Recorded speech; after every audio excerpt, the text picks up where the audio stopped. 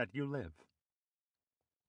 Like a good preacher, he sounds emphatic and connected to a higher truth. But the message was too pushy and barbed for a comfortable Episcopal pulpit. Imagine any believing Christian who cherishes the reward of heaven and the second coming of Christ hearing these words: "There is no other reality than present reality, so that even if one were to live for endless ages, to live for the future would be to miss the point everlastingly."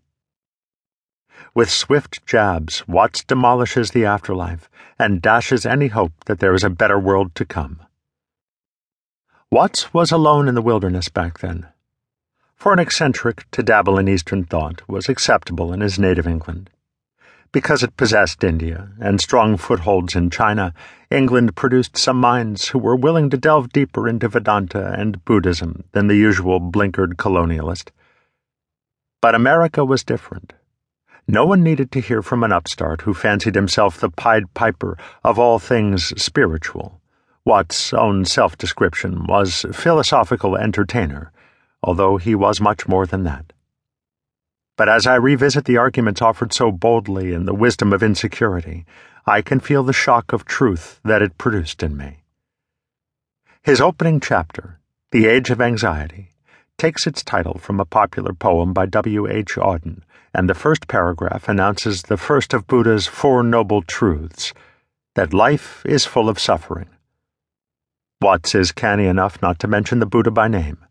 Instead, he looks directly into the heart of a reader living under the shadow of the bomb and poses an eternal question in terms that the existential 50s recognized.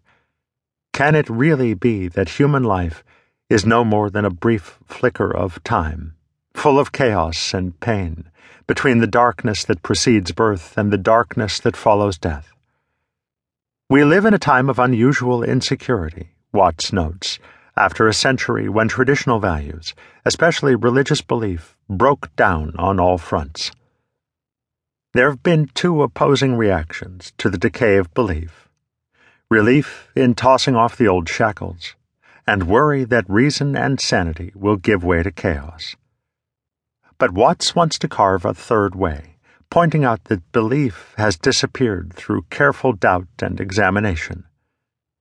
This is the first sign that he welcomes the insecurity others fear, and this quickly becomes the main theme. Without importing any Eastern notions that might scare readers off, Watts has already introduced the most basic Buddhist stance: sober examination of what lies before you, leaving aside all assumptions. By holding on to this sense of openness, we can find all truth in ourselves. That promise, as held out here, echoes what saints and sages have taught in every wisdom tradition. Where the Buddha refused to answer questions about the existence of God, Watts is more inclined to smash idols. He uses modern physics as proof that there is no evidence for the physical existence of God, arguing that no such proof will ever be offered. A reckless prediction. But how could Watts have anticipated post-quantum theories that posit a universe imbued with infinite intelligence? We can't reimpose old myths on ourselves, or believe in new ones made up out of a desire for comfort. Therefore, the path of self-examination is the only one a person of conscience can reasonably follow. Otherwise, we will only numb ourselves to the meaninglessness of life, seizing present pleasure to avoid pain. A futile strategy. Here Watts has slipped in the second noble truth, which is that pleasure can never cure pain, since the two are connected. Trapped between outworn myths and despair, there is another way, but it requires a revolution in thought. Ironically, this third way will resurrect the very things one must deny in order to walk the path. The reality which corresponds to God and eternal life is honest, above board, plain, and open for all to see. But the seeing requires a correction of mind, just as clear vision sometimes requires a correction of the eyes. It takes Watts 20 pages to reach this point, the real start of the journey, but by being simple, direct, and patient, he creates a special atmosphere.